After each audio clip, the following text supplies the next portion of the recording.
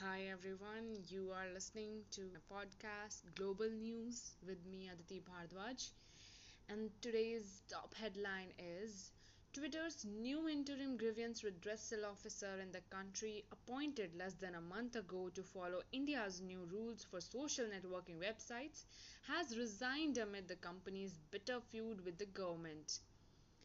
Twitter has been locked in a month long clash with the BJP led government at the center over issues ranging from requests to take down tweets supporting the farmers' protest, discrediting posts by leaders of the BJP, and more recently, new regulation.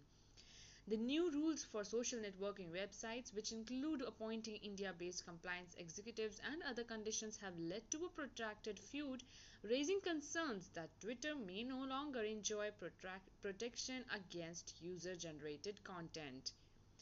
On May 31, Twitter told the Delhi High Court that it was appointing Dharmendra Chatur, partner at a law firm that represented Twitter, as its interim grievance redressal officer. However, the government said it could not accept the appointment of outsiders to statutory posts.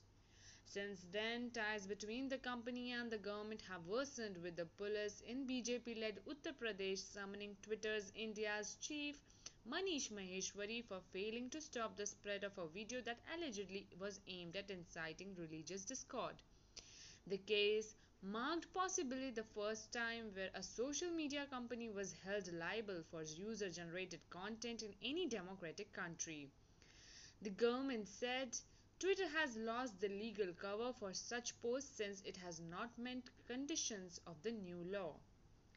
The new rules, or the so called intermediary guidelines announced in February, are aimed at regulating content on social media firms such as Facebook, its WhatsApp Messenger, and Twitter, making them more accountable to legal requests for swift removal of posts and sharing details of the originators of messages. The new rules also require big social media companies to set up grievance redressal mechanisms and appoint new executives to coordinate with law enforcement.